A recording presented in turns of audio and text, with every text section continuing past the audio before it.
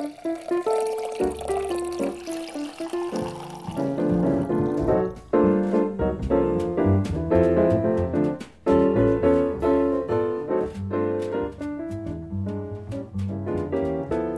is Bottle Talk with Rick and Paul, and today we're talking about public enemy number one for some wine people. So, Bottle Talk with Rick and Paul?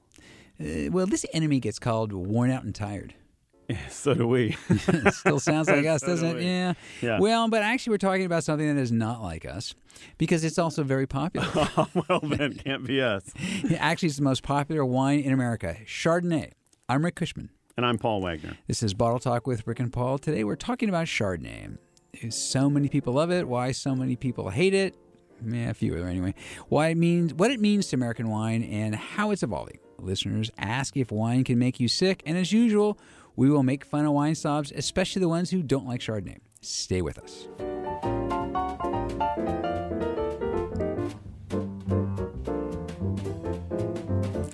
You're listening to Bottle Talk with Rick and Paul, and today we're starting off by talking about Chardonnay. I love good Chardonnay. Oh, that's going to get you in trouble with the cool kids. You know what? They don't like you either, and it's not because you like Chardonnay. Yeah, well, I can't blame them. Let's start with talking about what we're saying here. That there's this thing that happens in the quote-unquote cool kids of the wine world. Right. The whatever it is, the old and tired critics, the young and hip somms, the folks that tend to not like the popular, and it's something they call the ABC. Right, the anything but Chardonnay. Yes. And what they're really telling you is, I've had so much wine in my life that I'm bored, and I only like really weird, wild, unusual things. And I'm here to tell you, I married one woman for 38 years, and I'm happy as heck being married to her. Paul, she's a little bored, but I think she's hanging in there. A little bored. She's hanging in. But, it's possible to like something for 38 years and not get tired of it. Yeah, and there is this thing in every strain of culture, which is that if it's popular, it must not be good. Right. But and so they try not to say it. We were just talking earlier this morning. I was talking to one of my bartender friends just last night. I was going to earlier this morning or late last night? It was late last night. I was talking to my bartender friend, okay. and we were talking about the kinds of drinks that were uncool to serve, the Long Island iced teas and the lemon drops, because now everybody's making craft cocktails.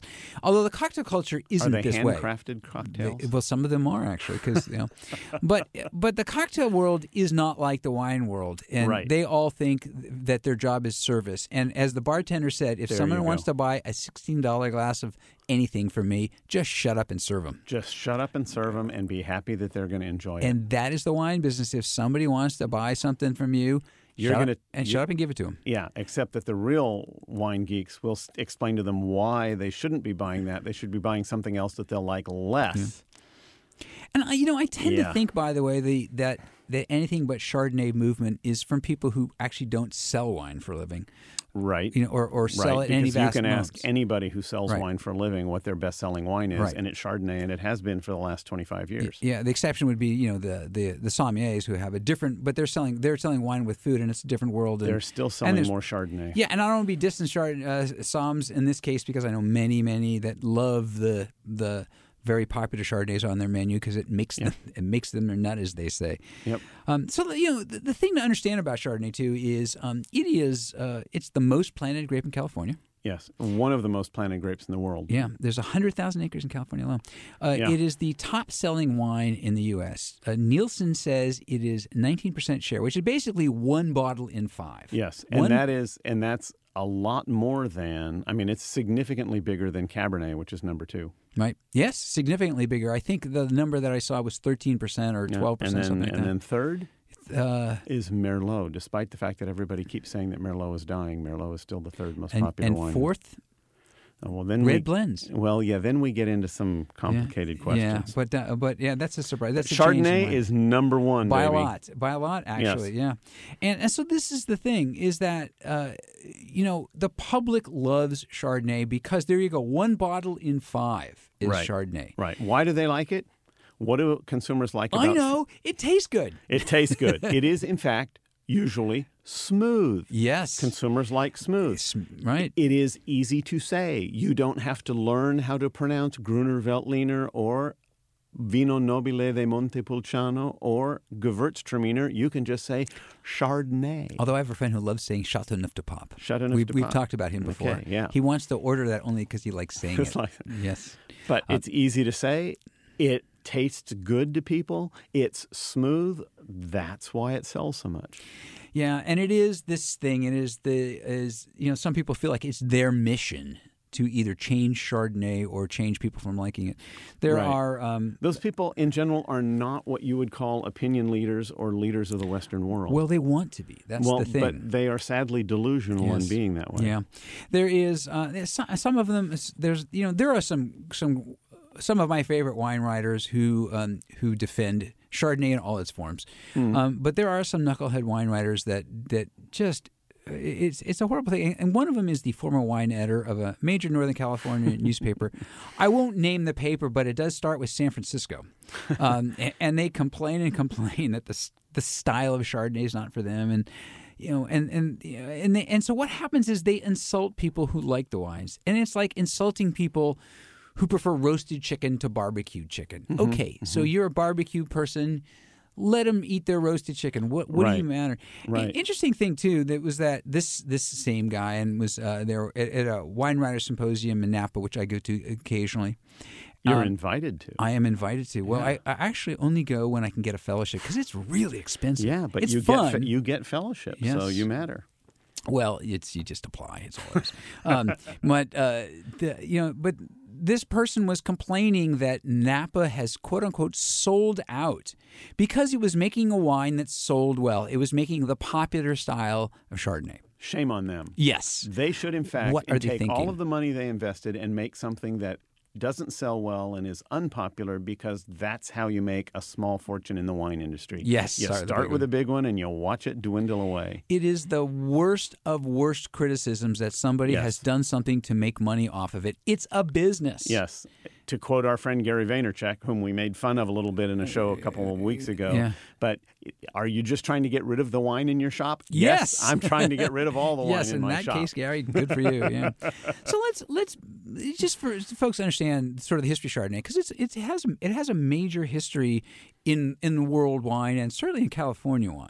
Yes. And it goes back to More than 1,000 years. yes, it's a grape. It's a grape that's grown everywhere. Yes. Almost everywhere that grows grapes grows Chardonnay. And in Europe, there isn't this movement. There is no ABC movement in Europe. In fact, Right. the Judgment of Paris, the big deal wine tasting in 1976 between California wines and French wines. One of the two wines they focused on was Chardonnay. The wine that matters to them. Yes. Yeah, and that's not to say that there are countries that, like Italy, there's not a lot of Chardonnay in Italy. But there is Chardonnay but there in is Italy. Chardonnay, yeah. But it's not their main wine. But No. nonetheless, it's a huge thing. And then in California, there was a time for a very long time actually, there was not a lot of Chardonnay in California. Right. And Right. it started to really make a breakthrough sort of in the 70s and 80s. But it was also that was the time that Californians started drinking wine out of wine-shaped bottle, what we consider wine bottle-shaped wine. It wasn't in ceramics. It wasn't in giant, buckets. It wasn't. Right. It was the whole quote-unquote- move towards premiumization. I was going going to call it fine wine, but Fine yes, wine, yeah. yes. Yeah. And Chardonnay was one of the wines that caught. One of the first. Yeah, Chardonnay, Cabernet, yeah, and among it's the first. and there's a reason for that. People like it. People like it. Tastes good. Yeah, As Willie Mays used to say about Coca-Cola, I like it. Tastes real good. yeah. And one of the things that this is also, I think, very small-minded of the wine critics, the critics of. And of if there's Chardonnay. anything we know something about, it's being Small-mindedness. small. Yes, it's how we earn our living, Paul. We live off of our own narrow prejudiced views. But those with a narrow prejudiced view that disagrees with us That's right. on this subject complain too that as Californians in particular, Americans in general, we're learning wine still.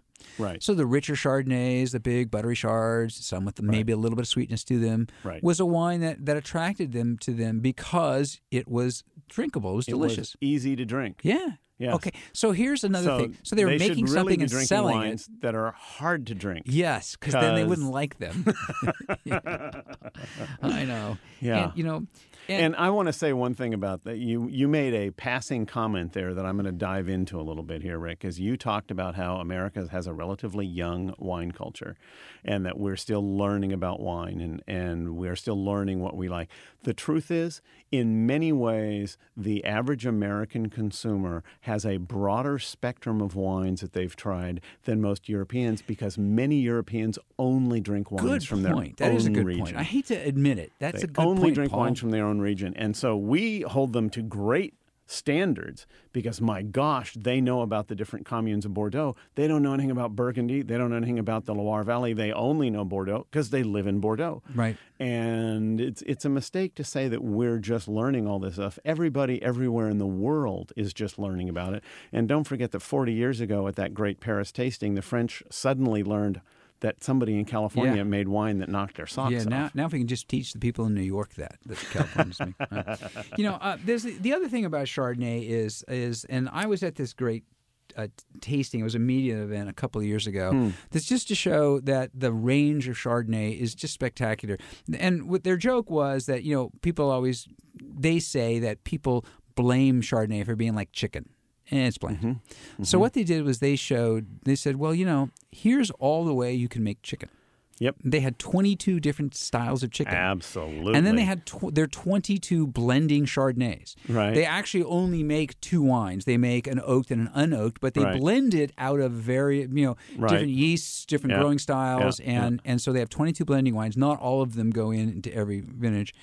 And so we paired their 22 Chardonnays with their 22 different styles of chickens. It's fried, it's spicy red sauce, it's Asian, it's Thai chicken, it's you white got meat, it's red meat. Yeah. I mean dark meat. And that is an absolute point. Is that there isn't one Chardonnay. There's examples of very common styles. Right. But Chardonnay is many things, and anybody who makes fun of you.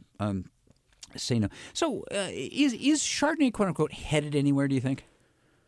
There is certainly a trend in California Chardonnay, and it's ironic because it's a trend that's not necessarily mirrored in France.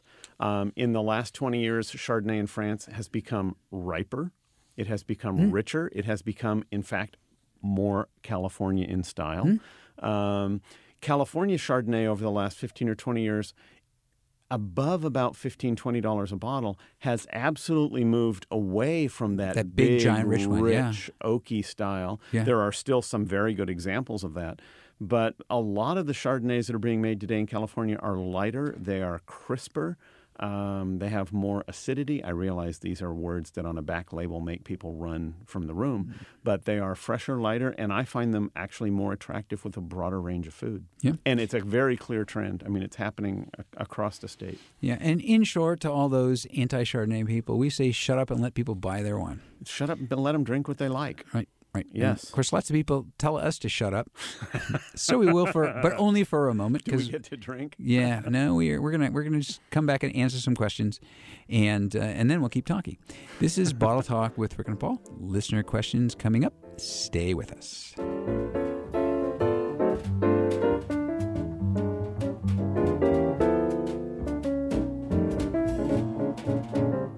You're listening to Bottle Talk with Rick and Paul. It's time to answer some questions from our listeners. If you'd like to ask a question, go to rickandpaulwine.com. All one word, Rick and Paul Wine. We spell out the end. And look for us on iTunes. You can subscribe for free. One little itty-bitty click. If you're new to us, by the way, and you want to know what qualifies us to be answering questions or complaining about some of those wine writers out there, it's easy. We drink everything. We are ecumenical. We drink all kinds of wines, and we tell wine snobs to shut up. But only wine snobs. We don't. Each other. And each other. But that's it. That's those two things. And Paul, by the way, is a respected industry pro. He answers questions on allexperts.com. He teaches at Napa Valley College, at the Culinary Institute of America, various places around the world. He's a speaker at forums. He's my pal, which totally hurts his reputation. That's right. It costs me money every time I think about it. It does. I'm sorry about that. And Rick Cushman, both a guest host of Insight at Cap Public Radio upon occasion. He does the Capital Public Radio wine commentary, judges various wine competitions around the world, wrote Barefoot Spirit, the best-selling New York Times book on the wine business today and the Barefoot Company. And, if he weren't slumming with me, he might actually be out doing something worthwhile. Yeah, one of these days. One of these days, I'll make something of myself. Our first question comes from Stephen Pham in Half Moon Bay. I like this question. What does fine tannins mean? And how different is that from sleek tannins and polished tannins and supple and all those other words? Yeah. I hear supple tannins a lot. I'm not even sure what supple means, but I think supple means bendable. What's a bendable tannin? We should have him as a guest participant in our bad wine writing. Yes, true. Because he's hit the nail on the head on this one. Yes, he has. Yeah. He's absolutely right. The first thing is on supple, they don't mean it to mean what it means. They just think it sounds good. Right. So first of all, let's take just a second to describe what tannins are. They come from the skins and the seeds of the grape. And they are that drying sensation that you get on your tongue after you drink a red wine. They are also quite high in tea. Yes, think about a tea bag when it's like, it's been sitting in your cup of tea too long. That sensation that you get in your mouth, right in your mouth. Now, when you take the tea bag out and you bend it, those are that's supple. Right. If the tea bag bends, it's supple. Right. Yeah. And if you throw the tea bag on the ground in a city park and get a ticket, those are fine tannins. Wait a minute. We are not doing puns. This is a no pun zone. Knock that off. So anyway, those are tannins, and they can be relatively coarse and harsh, which is unattractive. Over time, they have a tendency to interact with the larger molecules in wine, and so the wine becomes softer, and they become smoother. And all of those various terms that you're using there, Stephen, just mean that the tannins don't make your tongue feel like it's a shag carpet. Right. But they could just say softer. Yes.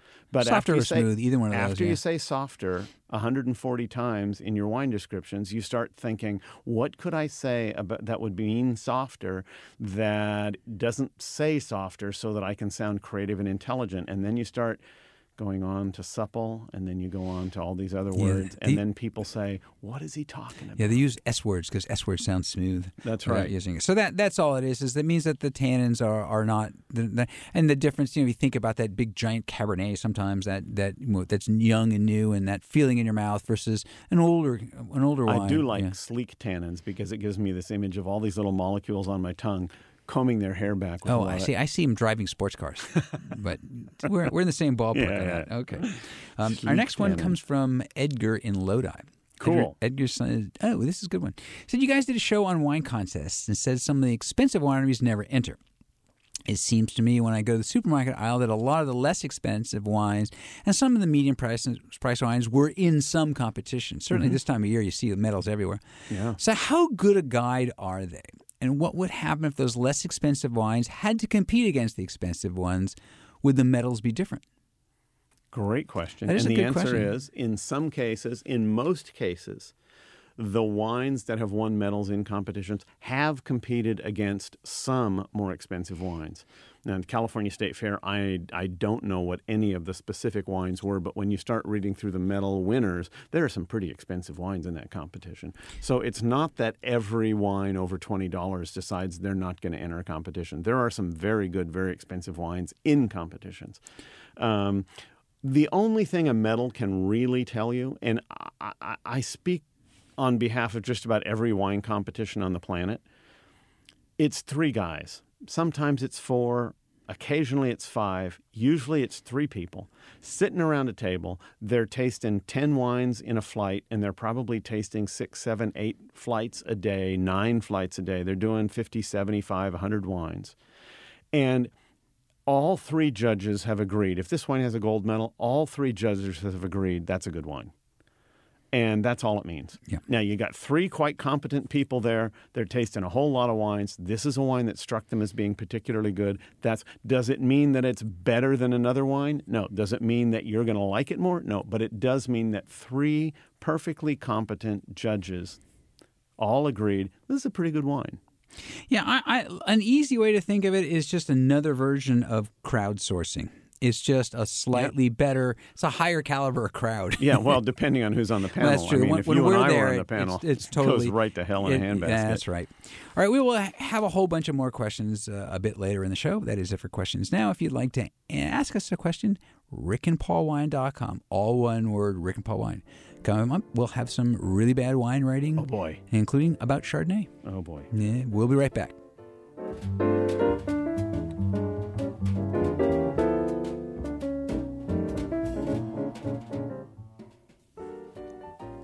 You're listening to Bottle Talk with Rick and Paul.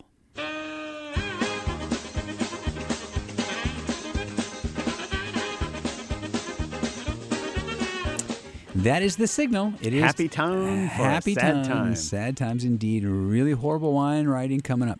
What'd you bring in, Paul? Well, I got one word for you, Rick, and let me rephrase that. I have one word.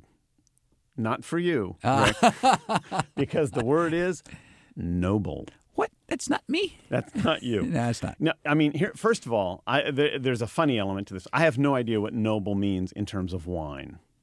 I haven't a clue. Does it mean that a duke grew the grapes? Yes. Okay, well then that clears that up. Or maybe a duchess. A duchess, maybe a Could be marquise, duchess. Yes, or yes. or an earl, or a baron. Yeah. Yeah, it could be just Earl. I knew Earl. Yeah, he wasn't much of a grape But the grower. other part of this that I always think is funny is if you think of how we use the word noble, nobility, and then you look back at the really horrible people throughout the history of Western Europe. Mostly they're... Yeah, most of them were nobles. Yeah. So I think it's absolutely hysterical that we use the word noble to imply So it's this spoiled wine. spoiled and vicious and vindictive. Yeah. Thank you. Yeah. Thank you very much. Yes. Yeah. We'll beat the peasants. We'll burn them alive. We'll poison my neighbor. And oh, by the way, I am noble. Yeah. That is... Yes, it is once again, and even more to the point, a word that signifies nothing. Not in terms of wine. Shows up everywhere, unfortunately. What do you have? This is a description of a wine. Okay. From a wine writer we have made fun of before, but I couldn't help myself. Setting new standards for Santa Barbara Chardonnay.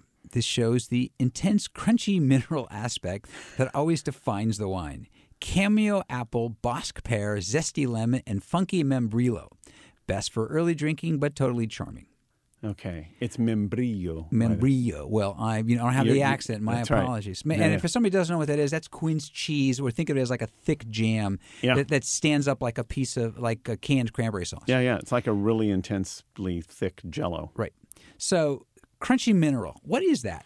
Well, I think quartz would be a crunchy mineral. Yes. Yes. Quartz. That I think comes to mind. That is the quintessential. Although I don't want it in my mouth. Yeah. My teeth would be. Yes. This, by the way, here's one of the things I like about this. This came from a list of 14 Chardonnays from the same writer, right? Okay. So I looked at them carefully, and there were no descriptors that repeated themselves. So somehow there was nothing in any of these 14 Chardonnays that they was had in common. anything like any of the other wines. So there were 14 Chardonnays and they had nothing in common. Massively different. It's almost as if they were made from 14 different grapes. Yes. But they weren't. Yes, and I also liked, speaking about the various ways to say Tannat. Here's the ways the writer said apple. There was the cameo apple in here. There was baked apple, juicy apple, tart apple, sour apple, and Fuji apple. Excellent. Yes. First of all, tart apple and sour apple strikes me as they're probably the same. Yeah, the sour apple isn't as tart. I don't know. Or it's more tarty than sour. Know. But this is this is the other thing that we always talk about with bad wine writing is this thing that instead of using any kind of descriptor that would matter, we're going for something that people won't know. I don't think many people. I don't know what funky membrillo is. Well, that's membrillo made in Motown. Oh, it dances. It's like it's like it does the funky chicken. It's like your limber wine a couple of weeks ago. My limber wine that does the limbo. It's a limber membrillo. Oh. All right. That is it for our horrible wine rating. We will have all kinds of fun stuff when we come back, including a whole bunch more questions. Stay with us.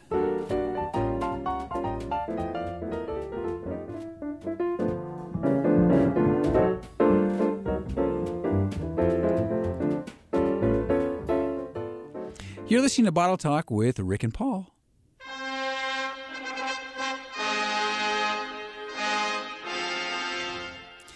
I love those guys. And by the way, it has been pointed out, in case anybody wonders, they are union. They are union. In fact, it's one of the things that Matt Pacini, our engineer, does for us is he flies those guys out from London every week just for the show. I know. This is a class operation. People think this show is fly by night, but actually we spent a lot of effort. All right, Paul. So what history moment do you have for us? You know, I have a great story about Chardonnay. Okay. Because one of the most famous vineyards for Chardonnay on the planet, possibly the most famous, is one that's called Corton Charlemagne. And I've heard of it. You have. It must be famous. It must be famous. And, of course, you know who Charlemagne was. He was king of the Franks. He actually spoke German.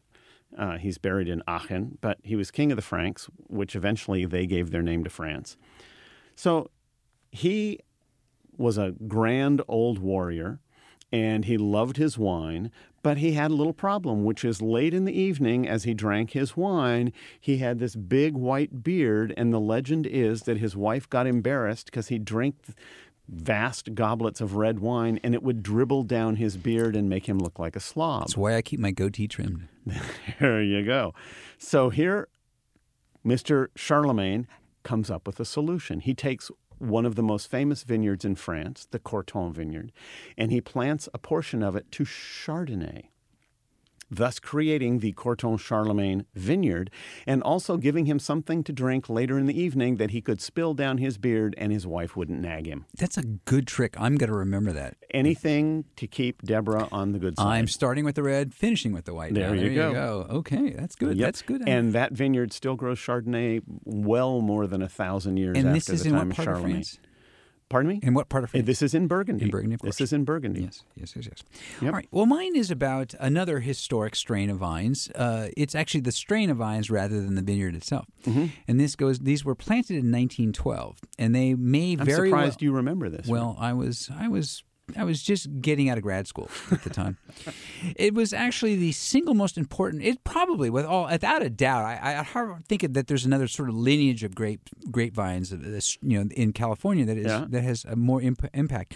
The story starts in 1909, and it's the Wentys, the Wente family down in Livermore. Down in Livermore, right. And it was Ernest Wente, which his father planted the vineyard down there in 1883. Ernest went to UC Davis. It's kind of a cool thing too. He was part of the first class of full-time students that went to what was then the University Farm School. The University Farm School. As an undergraduate. Now internationally famous UC Davis. Yeah, I was an undergrad at UC Davis, by the way. Never took a wine class. What the heck? I don't know. In any case, 1912, Ernest is graduating. One of his instructors, a guy named Leon Bonnet, who was a visiting professor from France. Good. And his brother was taught at the University of Montpellier, and his brother said, there's some pretty good darn grapevines over here.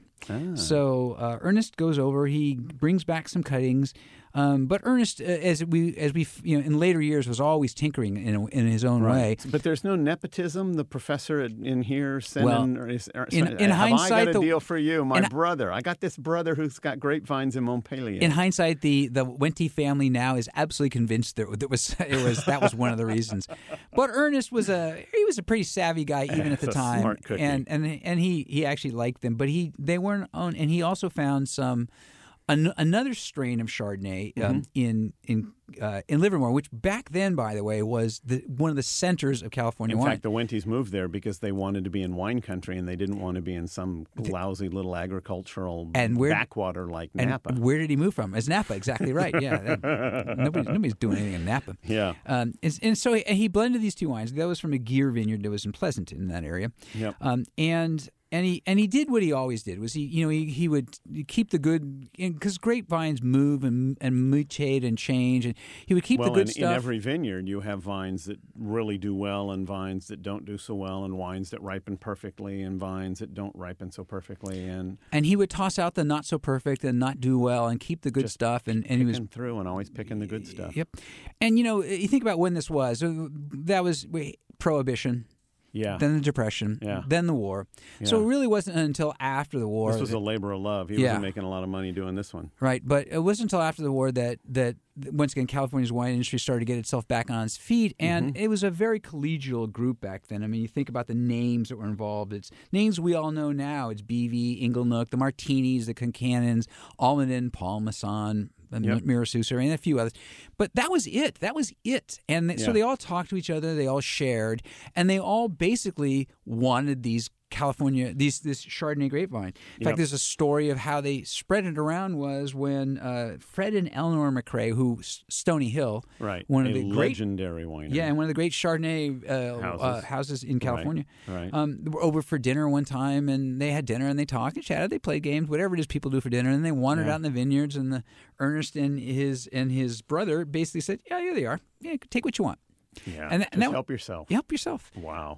And in the '60s, UC Davis got involved because this was such a good bit of Well, because the Wente material. family had been selecting for 50 years. They've been selecting which vines did the best. Yes. So if you've ever been on a wine tour and they're talking about their Chardonnay, you've probably heard them say, and the Chardonnay is of course the Wente clone. That's what it's called. And the odds are pretty good because of those 100,000 acres of Chardonnay planted in California, about 80,000 have a Wente clone in them. So about 80,000 of them came.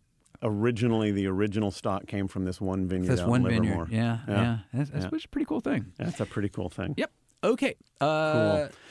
There's one other story about that we all talk about the Great Judgment of Paris.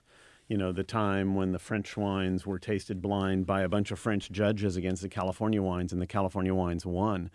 But there are guidebooks from Gaumillot and Michelin, the great French guidebooks, talking about the Wente Chardonnays back in the 1960s and saying they're every bit as good as some of the finest wines in Burgundy. Right. So there's a long tradition here. Right. So for those of you Chardonnay haters, we say piffle. Piffle. Piffle to yes, you. we do. Yes. All right. And now I have some bad news. Piffle. You don't like piffle? I think piffle's great. We It's got to gonna- do it's- that more often. It's going to be my word. All right. Well, I'd like to say piffle to this bit of bad news, but apparently there's something called the aperitif effect. Uh-oh. This is from the July issue of the Journal of Obesity. It's from the American Obesity Society. This isn't the Journal of Head and Face Pain. No, you that was quoted another one. earlier. You don't want to know what I do with my spare time. I scour the planet the for this Journal weird of stuff. Obesity. So Okay. there was a study from the Indiana University Med School, Right. and they found clear evidence. In quotes, they say clear evidence because this is very important, that alcohol heightens. It basically heightens our hunger reflex. It heightens activity in the hypothalamus when it's exposed to food smells. And it increases. It result is in many cases, most cases they say increased eating. The hypothalamus, by the way, if you've forgotten your high school biology class, which most of us have, it governs your brain's reward system, and that's what it's a primitive drive for food, sex, addictive substances. Easy for you to the say. drive to listen to Bottle Talk with Rick and Paul, I think, Absolutely. is one of the That's an things. The addictive- hypothalamus. That's an addictive activity. So what they did, they took a large group of healthy, non-obese women. Women were allowed to eat breakfast. I don't know why it was just women, but in any case. Okay. 8 hours later, they got a late lunch. That seems Boy, a little... that's a late okay, lunch. but nonetheless. 8 hours. Yeah, Wow. so it might have skewed it a little bit. So an hour or two before lunch, each woman's brain was scanned for responsive. It was a functional MRI using what part of their brains are lightening up. Right. And the response to smells, some food-related, some not. Okay. Then, while they were being scanned, half of them got an IV solution tailored to create, their word, a pleasant buzz.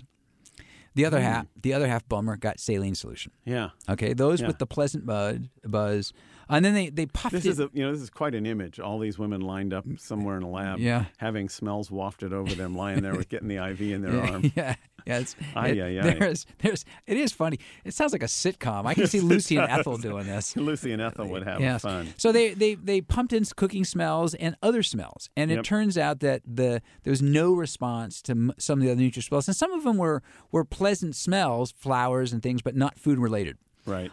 However, they got high activity in the hypothalamus from the food smells, and then 2/3 of the women who got that alcohol IV ate significantly more lunch when they're allowed to eat.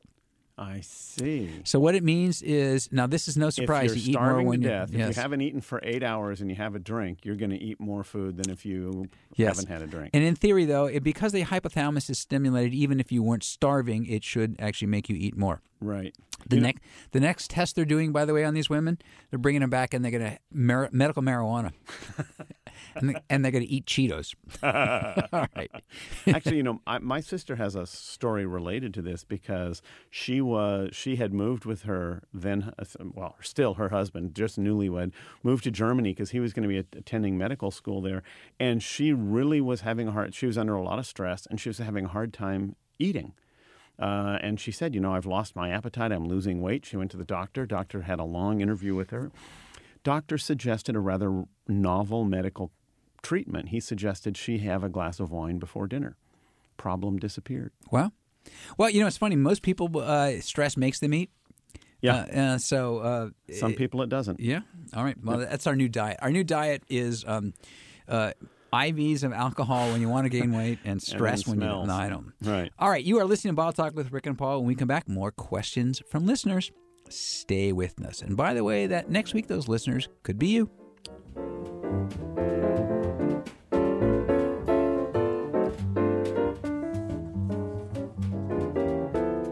You're listening to Bottle Talk with Rick and Paul. We're going to take a few more questions from our listeners. If you'd like to be one of those folks that ask us a question, we promise to give you credit or not use your name if you ask. Many people do. Go to rickandpaulwine.com. And don't forget, you can find us on iTunes, subscribe for free, one little click. All right, our first question comes from part of our Fresno enclave. Excellent. Jackie Naiman has a question. Mm-hmm, mm-hmm.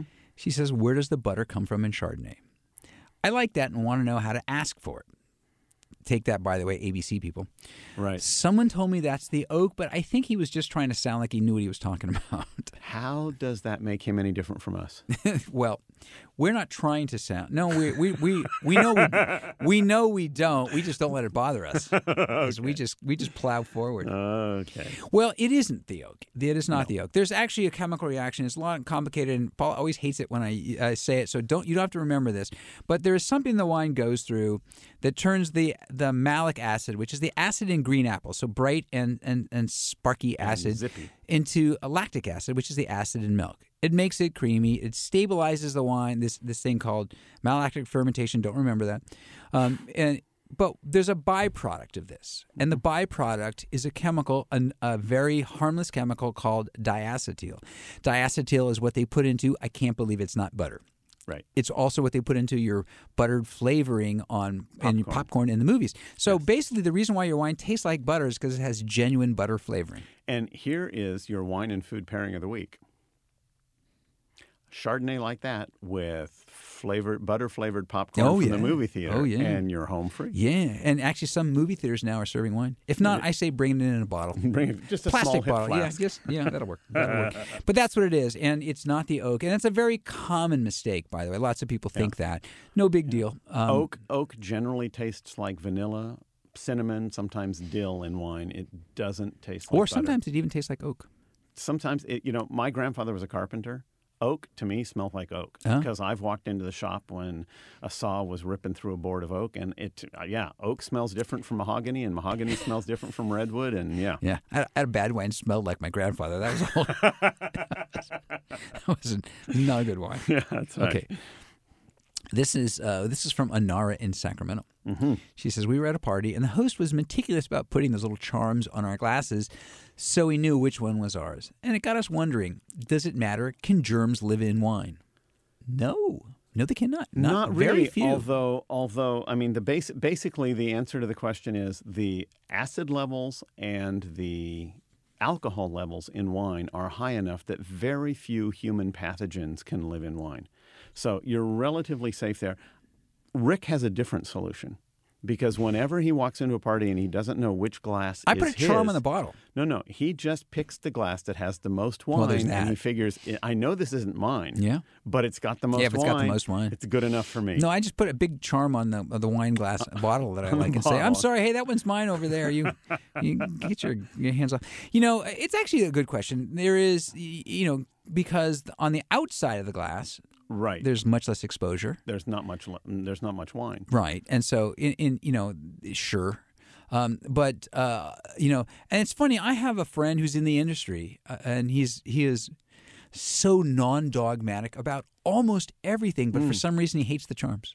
Oh, he hates and the I charms. can't figure out why. Actually, they bug him. It just seems. Yeah. I think because he just figures, what the hell, he's still like me. He's stealing everybody else's wine, right? And he's getting busted. Who serves particularly bubbly. She has a beautiful collection of various individual handcrafted champagne flutes, and so when you get a glass of bubbly, you don't need a charm because every single one of her flutes is slightly different. Well, that works in my house because pretty much every one of my glasses are broken. Different. So you just look for the crack and see where the right. Where's the chip? Where's the Yes. Good. All right.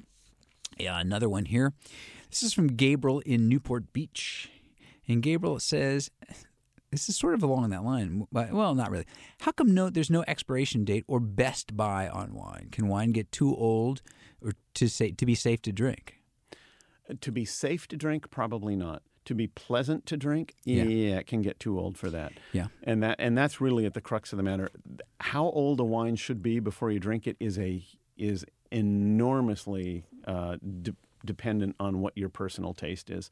So if we have a wine, particularly a red wine, some people like it when it's really old. My dad always wanted the tannin to be almost gone from his red wines before he would drink them. So he liked his red wines older than I like mine.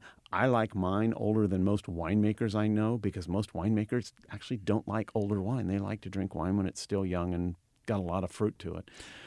So that's why they don't put a date on it, is because whatever date they'd put on it would be inaccurate for a good chunk of the population. Which doesn't stop a whole lot of critics from saying best at, In fact, I think in the mailbag somewhere we have another question. We may not get to it this week, but we have another question about, what does that mean when you drink that wine? And it is a question of taste. Yeah. The English, when it comes to drinking particularly sparkling wines, like their sparkling wines older than we do in the United States. Yeah. We tend to like more fruit. This is the great quote-unquote champagne debate, right? Which is that the French like their champagne fresh, right, ready it's to drink. Released when it's ready to drink. Yes, and then the Brits, they like it old, and it does change. It gets older. Yes. Because as you know, Paul, I will drink anything. Yes, you will. I actually had because there's always one bottle, in the back of the wine refrigerator of a Chardonnay that I love. Right, but it was. You should have opened it 9 years ago. Exactly right, because it was 10 years old. Yeah. And so I opened it, and it was, so first off, it was really pretty because it had gotten a little bit more golden. Right. And it had gotten a little bit oxidized, so it had that little bit of sherryness to it. Yeah. And I have to say, I kind of liked it. And we had Thai food, we had takeout Thai, and it was really good with it. Yeah. And it was because it was that richness. And yet I had a similar conversation with a friend of mine who was a very good winemaker, and I told him that I had the same experience. I'd found a bottle of his wine deep in my cellar. It was pretty old. He said, "How old was it?" And I said, I told him the date. It was 10 years old. And he just wrinkled up his face, and he said, "Oh, my God, I am so sorry." And I said, "Well, I opened it. It wasn't bad." He said, "Yes, it was. I've had that wine, and it's 10 years old, and it is past where I think it's pleasant to drink, and I'm sorry you drank it." One more quick Chardonnay aging, Joe, because Chardonnay is a wine that should be drunk relatively fresh in most cases. Yes, in most cases. Yep. And I have been married 12 years. My wife is infinitely patient. And you only know that she's 12 years patient. You don't know if she's infinite. Look, if she survived me 12 years, this is a woman with patience.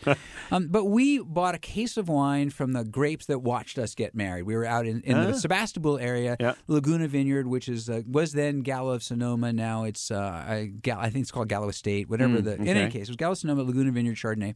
Bought a case of it, and we stuck it.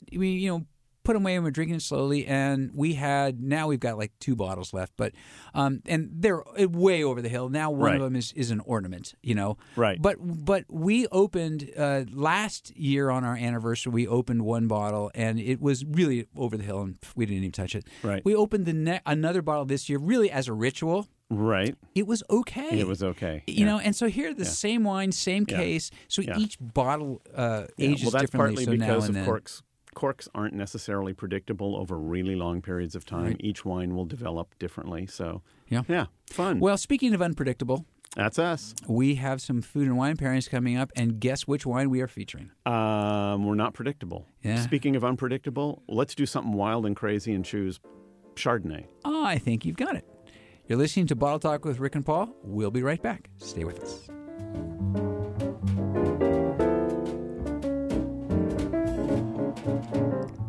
You're listening to Bottle Talk with Rick and Paul. And since we've been talking about Chardonnay, we thought we would do some food pairings with Chardonnay.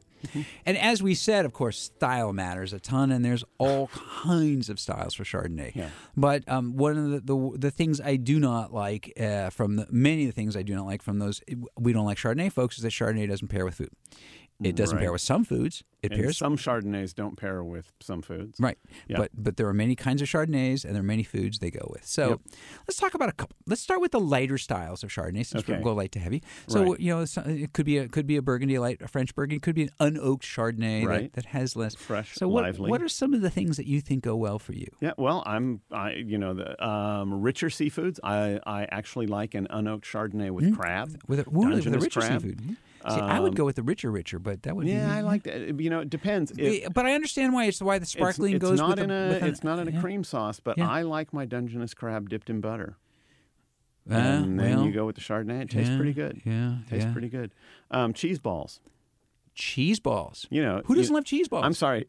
We're talking about the cocktail hour. Yeah. Chardonnay is a cocktail wine. It is, Chardonnay is yeah, a wine that people yeah. drink around the cocktail table, and a lot of the things you serve at a cocktail dinner or a cocktail party, they work pretty well with Chardonnay, actually. Yeah. There's a couple other things too. I think that it goes well with like non-sweet Asian foods like sashimi. Uh-huh. You know, onigiri, the sushi that it's the simple sushi on the rice. Right. Especially if it's not at all sweet. Chardonnay does the lighter Chardonnays do very well okay. with that. Lightly cooked fish, lightly cooked chicken. Yeah. All right. Yeah. And then there's Chicken. chicken, Roast chicken. Yeah. Well, Just a plain roast chicken, a little rosemary, a little garlic, and a bottle of Chardonnay. That's a pretty nice combo. well, as I said, those 22 chickens and those 22 Chardonnays, Yes. and all went with something. And even what's funny was there was a overly buttery Chardonnay in that group that was done with the yeast to give it those flavors. Yep. And it was to blend in some of that flavor, and it went spectacularly with a spicy red chicken. So it was it took out the spice. It was, Yep. and so you never know. Yep. So the richer Chardonnays. Do you have any particular faves with the richer Well, Chardonnays? the lobster Newburgh, the stuff in a cream sauce, that works. That works really nicely. How often do you have lobster Newburgh? Never. But But it's a if you classic did- combo. Even fettuccine Alfredo. I'm sorry, I'm laughing at the never. Well, I'm just thinking, anything in a rich cream sauce like that, fettuccine Alfredo with butter and throw in a couple of mushrooms on top of the fettuccine and things like that. Yeah. Anything that's got that sort of rich, creamy texture, as long as the Chardonnay doesn't have a lot of oak. Because if you get a lot of oak in Chardonnay, sometimes the oak, you not only pick up the vanilla character of the oak, but you also pick up the sort of tannin. And once you get tannin in it, it changes to wine, and it's much, much harder to pair with food. Yeah. Those richer Chardonnays also go, speaking of the cocktail hour, is Brie. The Brie. And even better is those warmed Brie, baked Brie kinds Cheese of balls. appetizers things. Yeah. It's- Mushroom dishes. I have had serious sommeliers recommend a big, rich Chardonnay, even with something like a steak. Yeah, I've had cheerful sommeliers recommend the same thing. Never mind. Yeah, good. Yes. Is that all you got? Is that the best joke you've got today? No, I don't. You know me. I don't have good jokes. That's not what I do. Our point then there is that Chardonnay does go with many things, and Yes. it's so many people's Tuesday night wine, so to speak. Right. Don't worry about it. And don't overlook the fact that even if you're not serving it with food, don't overlook the fact that it is perhaps the classic cocktail wine in America. Absolutely, there is nothing wrong with that. We are the classic cocktail pairing for in America too, and that is Yes, it for we another are. round of Pairing with Us, Bottle Talk with Rick and Paul. Our engineer is Matt Bassini. Thanks, Matt. Thank you, Matt. Thanks to Capital Public Radio for the studio use, as always. If you'd like to ask us a question, we will give you a shot at answering it. Go to rickandpaulwine.com, all one word, Rick and Paul Wine. And don't forget, look for us on iTunes. It's free. It's easy. You can subscribe. Just give it a click. And if you learned anything today, we hope it's that don't listen to those wine grumps. Drink what you like, and tell them Rick and Paul sent you. You probably get better service if you didn't mention us. Yeah, that's right. I never get good service. I'm Rick Cushman. I'm Paul Wagner. And remember, the best wines you drink are with friends, Or with us. especially with us.